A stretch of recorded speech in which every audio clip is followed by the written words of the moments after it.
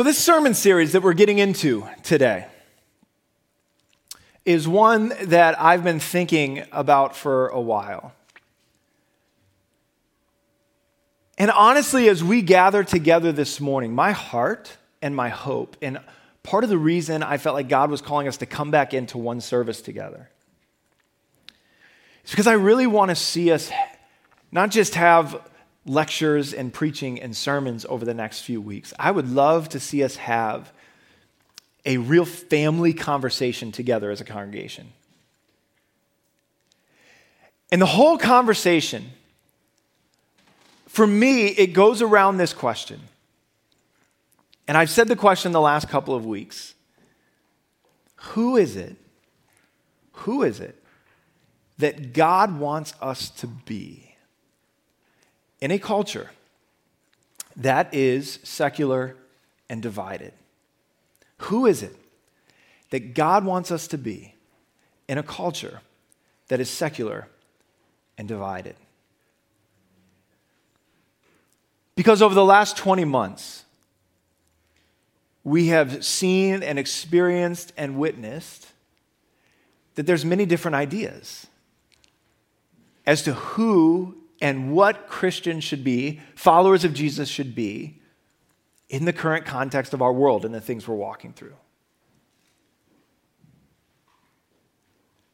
And honestly, I'm less concerned. I'm trying to be less concerned with what other people think Christians should be. I'm trying to be less concerned with what people who maybe are on the television or on the radio or online who are saying that they know what Christians should be and what Christians should look like. I feel like I've tried to take all of that in, and I've tried to decipher what we should be and what we should say and what we shouldn't say and what we should go after and what we should stay away from. But at some point, I just kind of threw up my hands and I said, why am I not going back to the scripture and asking God, who do you want me to be? Who do you want us to be? Here's, I think, a little bit of the reality. I think for Christians who have lived in this context, in this culture for a long time, it can feel like, depending on your background and your social status, like the wheels are coming off.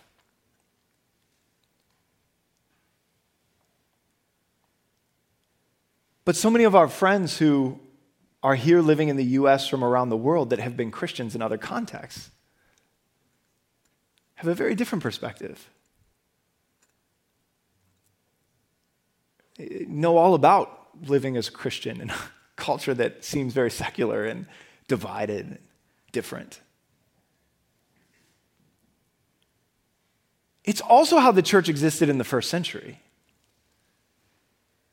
That Christians in the first century, when we read out of this text in the New Testament,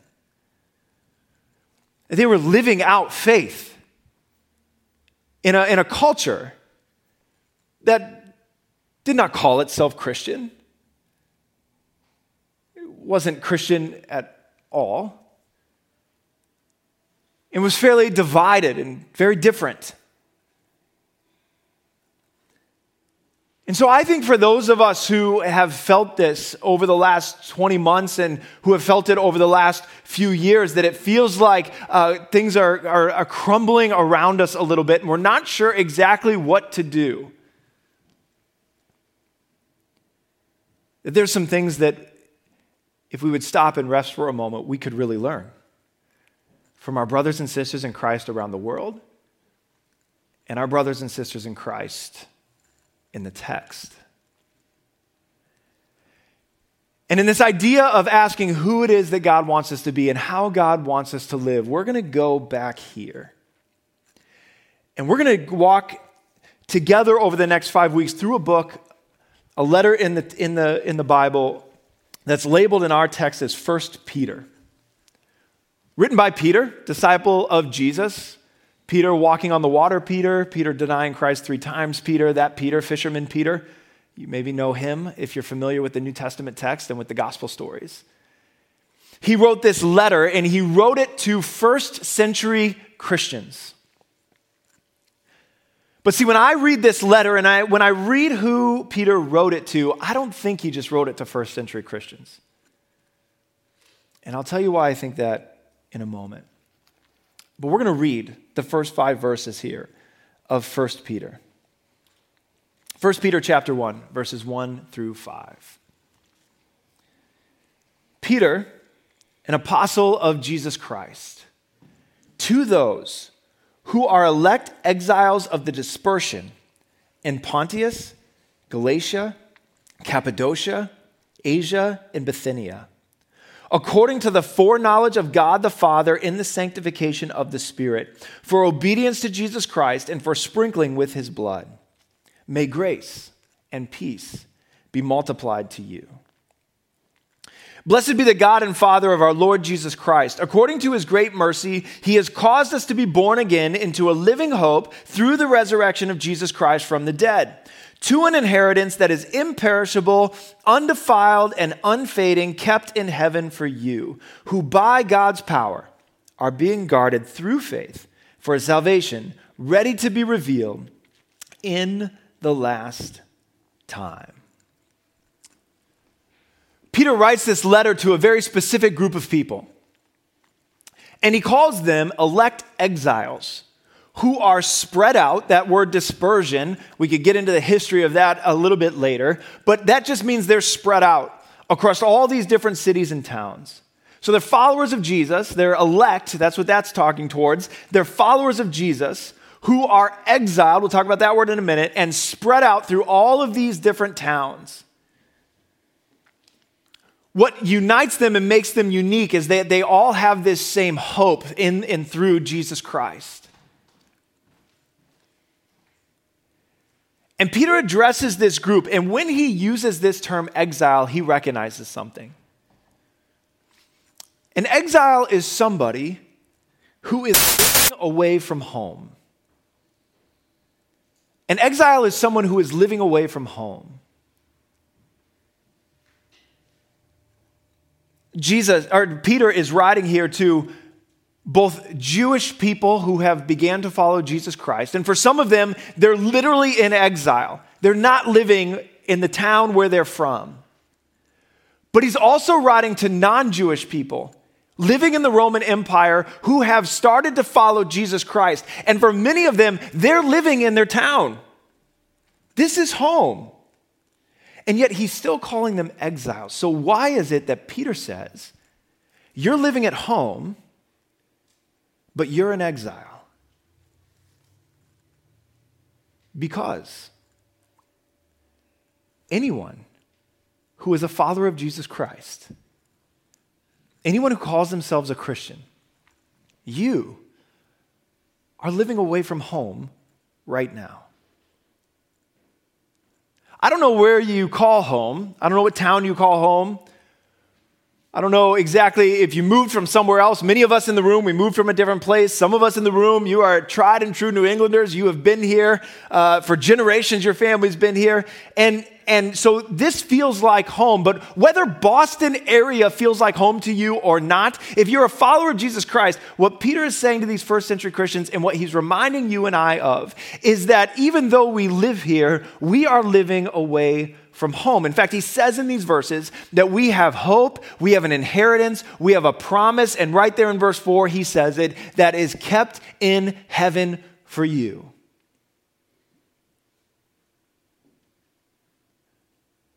And I think that in today's world and culture,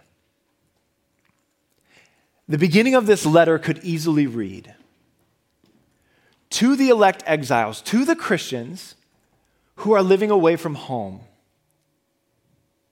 in Watertown, and Belmont, and Waltham, and Billerica, and Burlington, and Wilmington. And some of you die-hard Mount Hopers, New Hampshire, that are in the room, that you could easily switch out in our day and age those towns because we live in our culture and context for many of us as the only believer that we know when we walk into the classroom and when we walk into work and when we walk into our neighborhood.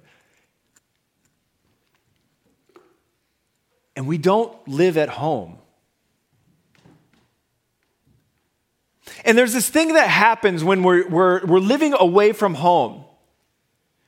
If home is eternity with Christ, and we're living away from that right now, there's this thing that all of us experience when you're away from home. And Peter talks about it in verse 6. He says, "In this you rejoice." What do we rejoice in? Well, we rejoice in the living hope we have through the resurrection of Jesus Christ from the dead. All of those things that Peter has just talked about. In this we rejoice, though now for a little while, if necessary, you have been grieved by various trials. And for the exile, for the person, for the Christian, for the literal exile who is living away from home, there is this tension that exists that I think is right there in the verse. That we live in joy with the idea and promise of home. Yet while for now, we can find ourselves grieved by various trials. And I think as a Christian, this tension can be really difficult because why does God let us feel this? Why does God make us go through this? Why does God allow it to happen? And I have to be honest with you this morning. I think the last 20 months, for many of us, have been a period of being grieved by various trials.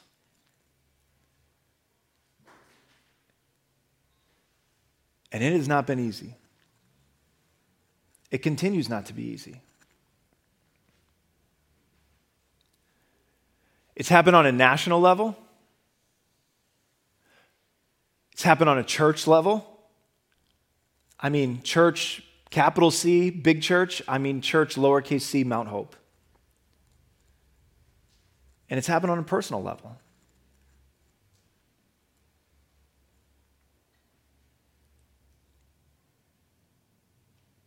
It's almost like the pandemic came and put this giant magnifying glass on things that were there, but we were kind of all dealing with. And then pandemic and quarantine and isolation came and put the giant magnifying glass on so many different things. And in some ways, it was a good thing because there were things that we had to start talking about and start moving with and start dealing with that needed to be brought to the surface. But that's not without its grievous trials and struggle and pain.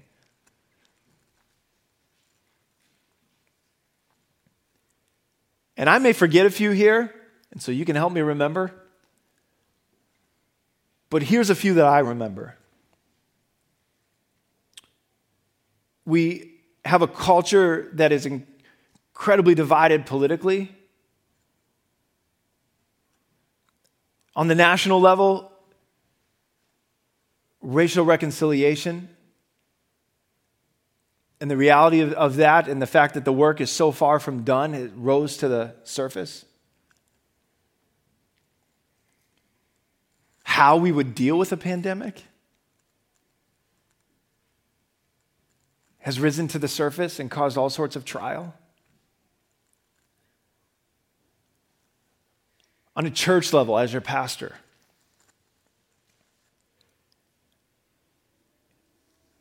these have certainly been some of the hardest decisions that we've ever had to make as your pastors.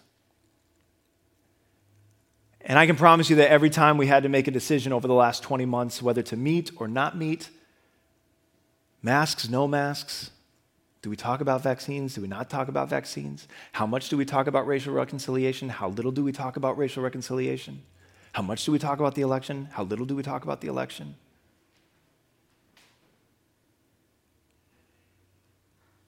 Every one of those decisions, we went to the Lord and we asked God what He wanted us to do. And I will tell you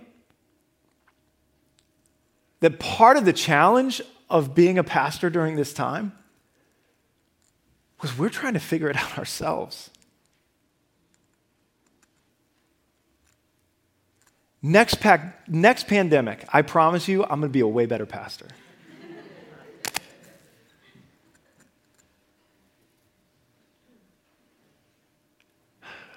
Sometimes we said things. People got really upset that we said it. Sometimes we didn't say things. People got really upset that we didn't say it.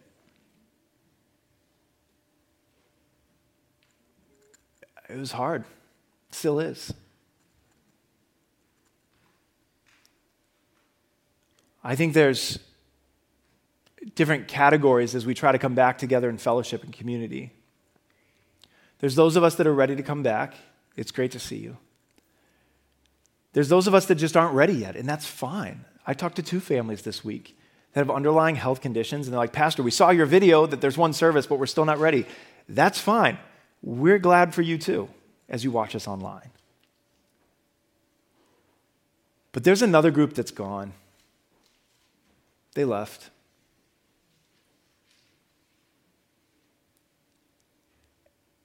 And that's hard. Like years and years of relationship. And I'm not saying that to belittle or anyone. All I'm saying is that it's part of the grievous trial that I think we've felt. And so you question that, don't you? I mean, don't you do that in your life? When you make a response and you feel like it's the right thing to do and God wants you to do it, and then some people are happy and some people are upset, you go back and you wonder, did I do the right thing? Have I handled this appropriately? And all of that is part of me coming back to Scripture and saying, okay, God, who is it that you want us to be?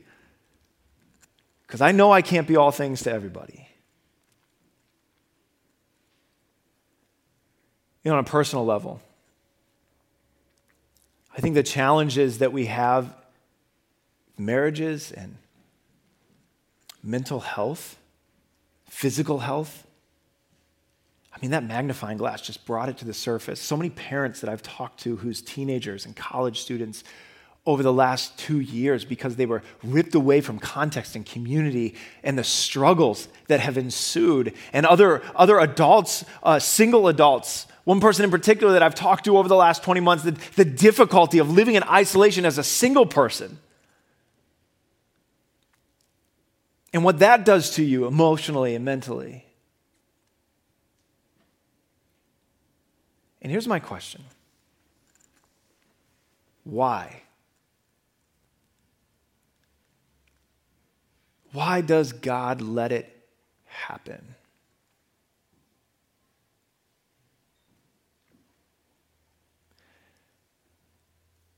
When you're away from home, things happen that remind you that you're away from home. I had this weird thing happen recently where Boston became the place I lived longer than anywhere else in my life. For a long time, I was away from home, and then somehow subtly through the 2 decades that I've lived here, this became home, and the places I used to live, now when I go there, I feel like I'm away from home. So I grew up in the Midwest, and then I came here to Boston. I remember the one thing that stuck out to me almost immediately was I moved here pre-GPS. I mean, I remember what a blessing the first time I got one of those Garmin things that you could suction cup to your windshield. What a great thing that was, because when I moved here, all it was MapQuest directions, and we think texting while we're driving is difficult. Do you remember when you'd print out MapQuest directions and you'd slam them on the horn, like in your wheel, and you'd be driving like this trying to find out where you were going? Like, that's how we had to get around when I first moved here. And I moved here, and I come from a world of squares. Every city I ever spent time in is built with squares. And when I first moved to the North Shore and I missed a turn, I thought to myself, I'll go around the block. And 45 minutes later, I saw a sign that said, "Welcome to New Hampshire," and I knew this place was different. There's no going around the block here. I remember when I was a freshman in college, and I moved from the city of Omaha, where I grew up, which I know is not Boston, but it's still like 700,000 or 800,000 people. It's a small city. I've never lived on a farm. I've never worked on a farm. So I know there's this picture of Nebraska we get.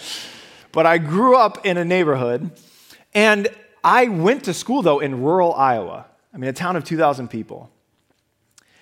And in like October, I woke up in my dorm room, and there was this smell.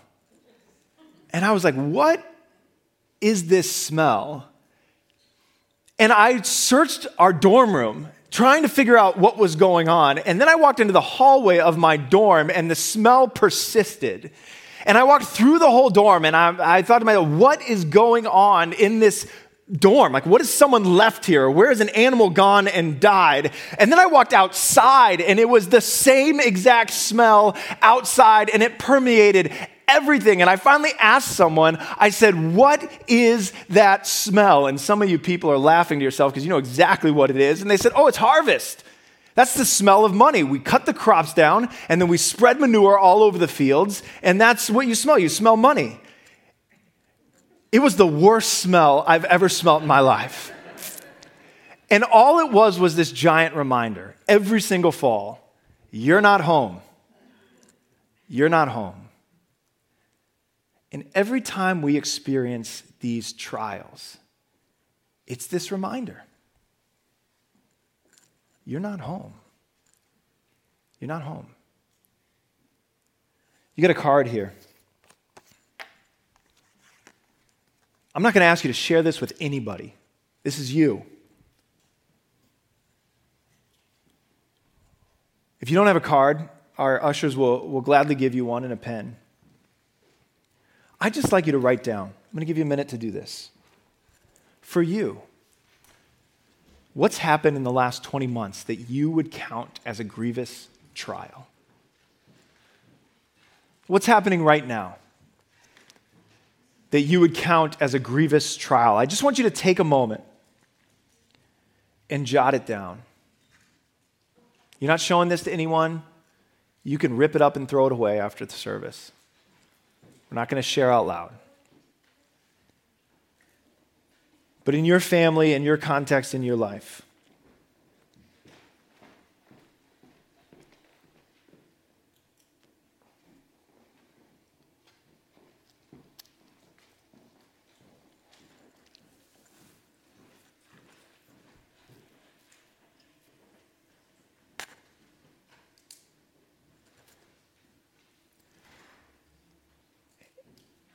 and as you write that down, I'd ask you just to look at it.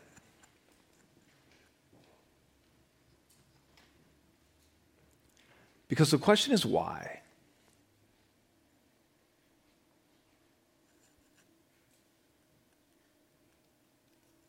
Why did God let these Christians in the first century go through grievous trials? And why does he let it happen to us?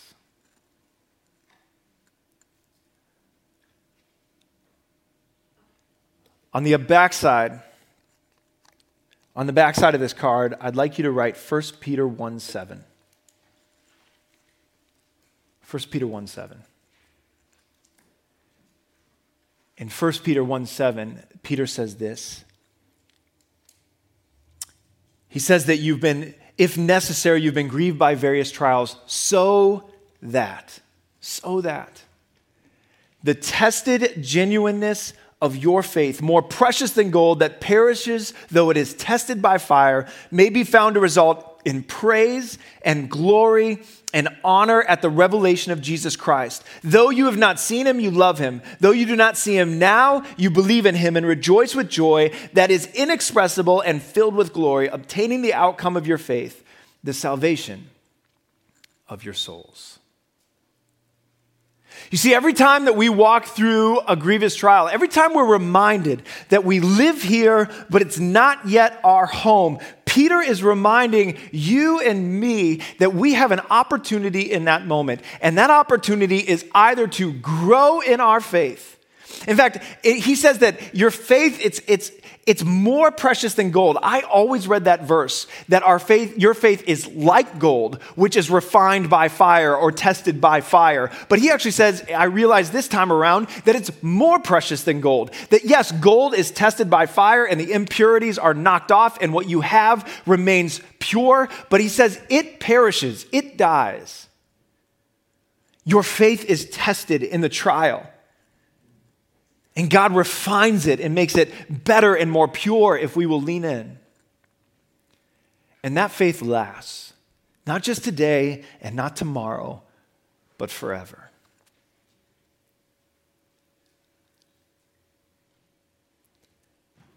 And as we think about this question, who does God want us to be? I'm just going to suggest one more thing to you this morning, and then Andrew's going to come and we're going to have a conversation. I think historically and in our context, our cultural context today, we see Christians react to the reality of the hope that we have in Christ and yet the reality of the things that we walk through in this world. We see Christians react I'm going to go with 3 broad categories, and maybe you can help me think of more, but I've been able to think through, and as I've done reading, and I've been 3 broad categories of how we react. And I think that the Bible is actually calling us to react in a different way. But see, I think some of us, when we think about dealing with these trials and these hardships, some of us fall into what I'll call hopeless compromise. That we forget that home is still coming, perfect home is still on its way. And so through the trial and through the testing and through the difficulty, we just give up on that and make this home. Give up on how God calls us to live. Give up on believing what he calls us to believe, and we just assimilate into how everyone else is living.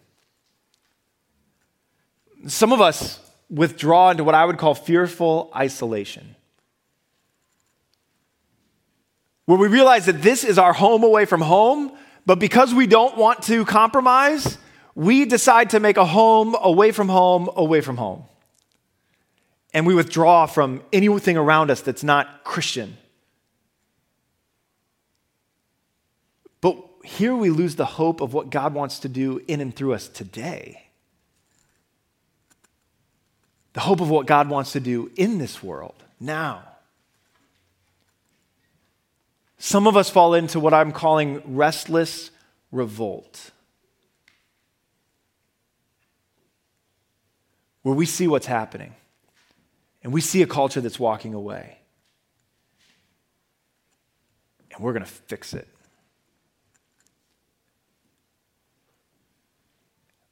We forget that the hope of tomorrow frees us up to live with joy today. And that we fear God and not people.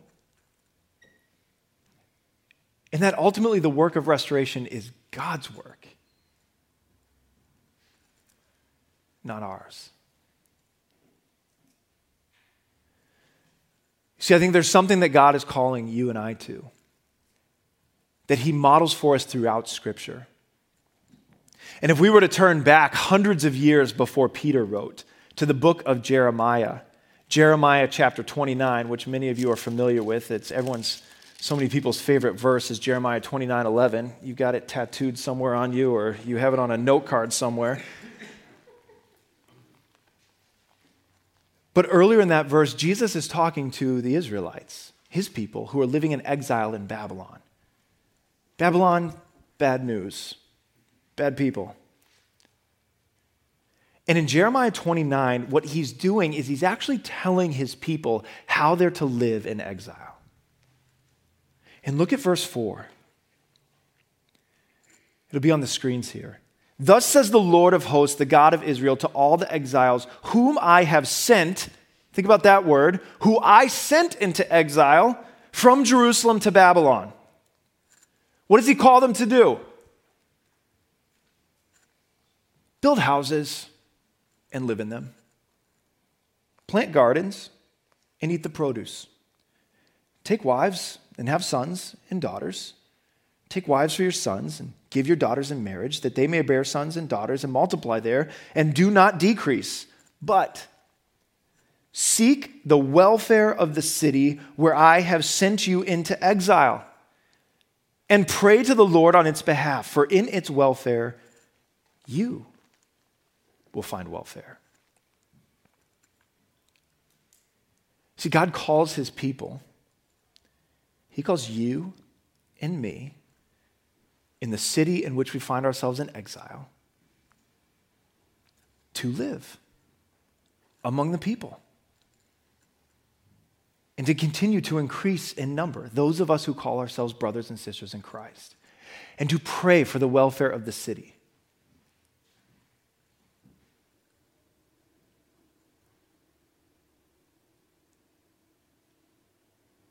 I can't help but wonder, in all of our fighting to elect certain people and pass laws in our city, how much of us are really praying for our city? Because that's actually what God tells us to do.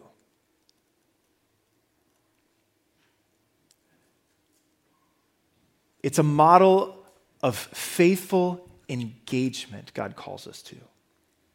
Faithful in that we do not compromise the life that God calls us to live, but engagement, and that we find ways to purposefully and with hope engage people around us. See, 1 Peter, for the New Testament church, he says it very simply in 1 Peter chapter 2, verse 17. He gives us 4 things, and over the next 4 weeks, these are the things we're going to talk about. And like I said, Andrew and I are about to have a short conversation. In future weeks, it'll be a longer conversation after we set this up with different people. 1 Peter chapter 2, verse 17. You want to know the topics for the next 4 weeks? Here they are. Honor everyone. Love the brotherhood. Fear God. Honor the emperor. Living in first century Rome, a very secular context, divided world. This is how Peter tells the Christians to live. It's how God tells us to live. It's right there in the text. And we're going to ask ourselves, what does this mean? How do we do this faithfully? Not so that we compromise who God calls us to be and what he calls us to do. Not that we lose hope into where our real hope lies, in the blood of Jesus Christ and through him. But yet does these things well. Honors everybody. Loves the church, you could read there. Fears God. And honors the emperor.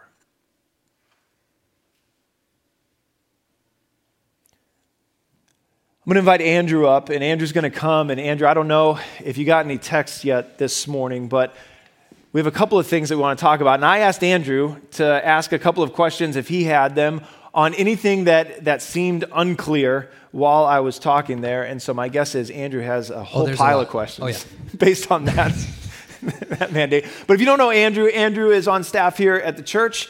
Andrew is the director of community life and the leader of the Well Ministry for our young adults. Co-leader of the Well with Rosemary Barbarian. Thank you for that correction. Appreciate that.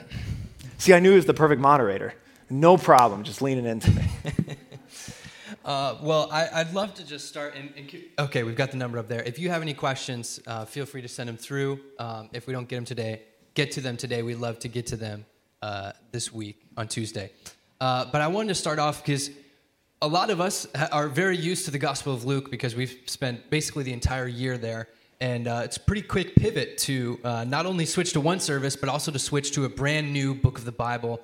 I know this has been something that's been on your mind a lot, especially through sabbatical. And I was just wondering if you can give just a little bit of explanation as to how you came to 1 Peter and maybe some of the other influences and voices that you've been listening to as we seek to answer this question together.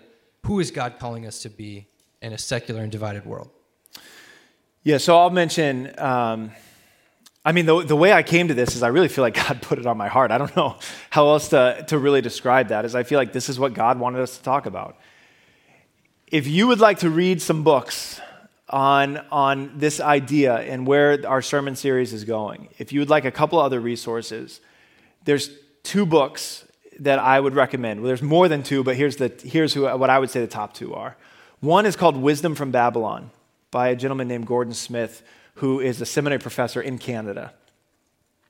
And the context in Canada is different than the United States. And he writes out of that context, and it's super helpful. I love the title, Wisdom from Babylon. The Israelites lived in Babylon. Daniel, remember Daniel in the lion's den? Lived in Babylon, in Persia. Peter, later in this text, will use the term Babylon interchangeably with Rome. So he's telling the people something. Like, I think Rome is Babylon. I think sometimes as Christians in the U.S., we live as if we are part of Jerusalem and it's our job to protect it. But I think the truth is we live in Babylon, and we better figure out how God calls us to live in that sort of context. That's what I believe, and I'm convinced of. So Wisdom from Babylon, I think, is a great book. Faithful Presence by David Fitch is another really helpful book. I would say anything by David Fitch is helpful, but that book in particular you're going to hear about over the next few weeks. I would highly encourage the church. It takes 15 minutes to read the book of 1 Peter if you go fairly slowly. And if you're not a reader, every app has an audio version.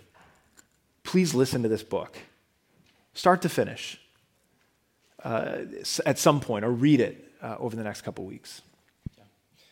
That's great. And I wanted to ask as one question that I imagine some of us might have, something that I've been trying to think through the difference.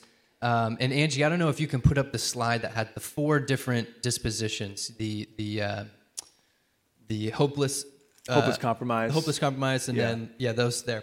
I think there's kind of a nuanced difference between restless revolt and faithful engagement. Both of those, we as exiles, people who live in this community but away from home, we ourselves are from a different place as followers of Jesus, but we are in both instances engaging with the culture.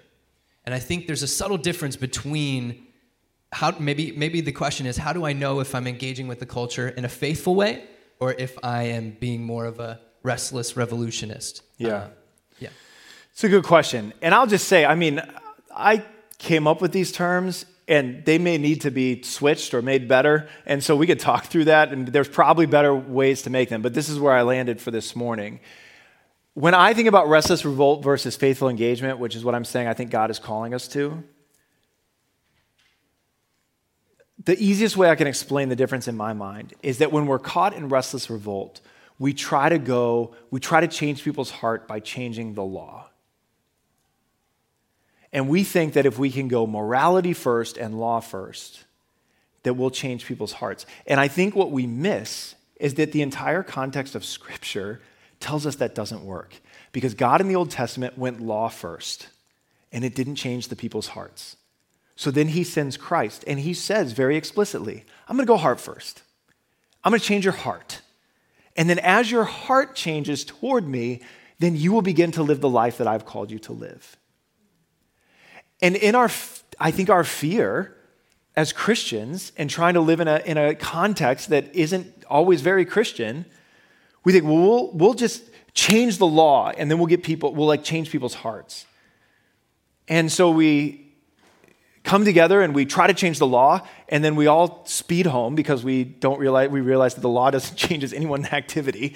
And we miss what God is really calling us to, which is that we are supposed to go after individuals' hearts, and that law is downstream from the heart of a community or a culture or a nation.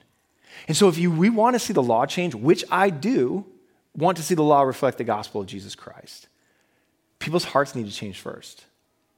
To have Christian culture, you have to have more Christians. And the only way to have more Christians is to have people's hearts change through the power of the Holy Spirit and the gospel of Jesus Christ. And so in all of our efforts to try and get the law correct, we better be making equal effort to deal with the hearts of neighbors and friends and relatives and people if we actually want to see lasting impact over long term. Or even a greater effort. A greater effort. I think about this difference in terms of the root of an issue and the fruit of an issue. And sometimes I can catch myself chasing after the fruit of an issue. I see, a problem, and I see the fruit of that problem. My house is very messy, and so I will try and deal with the fruit of it. I'll put things back where they go and make everything clean. And what I don't realize is that I'm not dealing with the root of the problem, which is that when I'm done with something, I don't put it away. I just put it wherever I am when I'm done with it. And so as a person who's trying to engage faithfully, not just with my living room, but with the entire community, I want to start to look at the root of things. I want to start to look at what's beneath the surface, what in this person's heart or in this community's heart is leading to this kind of fruit. And let's start to interact on that level. I think that's a great way for us as a family to start interacting faithfully, engaging faithfully with the community around us. We have some great questions here. I wanted to see if we could talk at all about. I just lost it. How the political divide maybe made it into the church. I feel like, and you did a great job at the beginning of the service talking about how we really tried, whenever we had decisions to make, we really tried to seek God. I think one thing that we can say, I know I can say in the decisions that we made with the Well, our young adult ministry, is we didn't get them all right. We didn't get them all right. We tried our best, but we're going through the same, for the first time as well. We didn't get them all right, but maybe we can just talk for a minute about how did Christians become so politically divided? Yeah, let me give you the definitive answer real quick. All right. I'm sure we're all excited to hear. We have 30 seconds left. So I will say this. I think that's an excellent question. And I think when we hit Honor the Emperor, I am prepared to make a far better statement and answer to that question. I'll say this right now. I think all of us have to look at our lives and make sure that our faith in Jesus Christ is the seat of our identity. That is where we find our deepest sense of identity and our deepest connection with brothers and sisters in Christ. We put a lot of adjectives before Christians when we describe ourselves. I'm a progressive Christian. I'm a conservative Christian. Or we use racial terms before Christian. In my opinion, it's the wrong adjective first. Like, I'm a follower of Jesus who is. I'm a follower of Jesus. I think all of us have to make sure, and specifically when we talk about like politics within the United States, that faith in Jesus Christ is first, and that is how we are defining ourselves.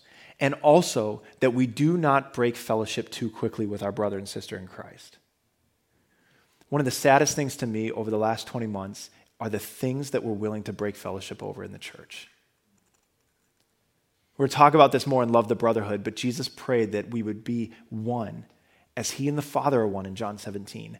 Why? So that, here's this phrase again, so that the world may know that you have sent me, he said to his Father. The way the world knows that you have sent me is that the church is unified and is one.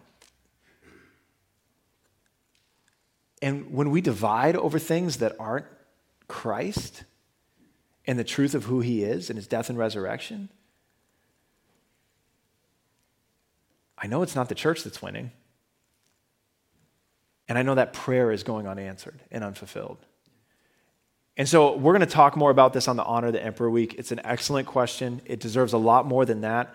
But I would say those two things. Let's make sure that the seat of our identity is Christ.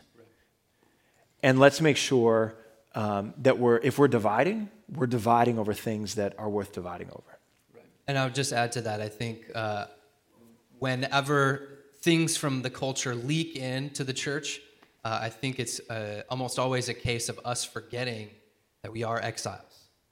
Almost a case of like, we've just been, in this place for so long. We start to, that those influences start to reach in, and so we forget sometimes that we're exiles. And, you jumped over this verse in chapter 1 that I think may be a great way for us, because somebody also said, hey, what are we going to do beyond talking about this? You know, what if we all say amen, but then we go home and don't change anything? And I think a great first step for us, just to think about, to prepare ourselves for the next 4 weeks as we have this conversation together, is chapter 1, verse 13. As Peter kind of uses this first chapter to build up to what he says in chapter 2. And in 1:13, he says, therefore, prepare your minds for action. Be self-controlled and set your hope fully on the grace to be given to you when Jesus Christ is revealed. So part of it is just getting up every day, just getting in the zone, preparing your mind for action, saying, I'm an exile here, but I'm going to engage faithfully with this culture. And he also says to set your hope fully on the grace to be given to you. He's to remind you, like, we're not here without hope. We're not here without a promise for a future, like Jeremiah 29:11. We're not here just to suffer for no reason, but there's something at the end of this. And there's something that God is even doing through this all. And then the third thing that he says, there's to be self-controlled, that there are going to be times where we're going to be tempted to act as a person who is home. We're going to be tempted to act as somebody who's not an exile. And Peter says, be self-controlled. In those times where you have that impulse, you got to show some restraint, because that's not who you are. That's not who we are as followers of Jesus. So as we go into these next 4 weeks, I would encourage all of us to have those three attitudes, to prepare our minds for action every single day, to act self-controlled when our impulses are to act not as exiles, and to set our hope really on what God is doing in us and through us. Here's the last thing I'll say. Thank you, Andrew, for that. I think that's absolutely true. We're not saying that God's saying, hey, you're going to heaven one day, so just sit around and wait, that there's something for us to do now. Here's what I'll say. There's probably more questions right now. Some of you are sitting here, you really don't like where this sermon series is going. Some of you are pretty sure you're going to disagree with a lot of what's said over the next 4 weeks. Here's my ask for you. Keep coming. Let's be the community. Ask tough questions. If you don't text, write it on a card and drop it in the box. We'll deal with it.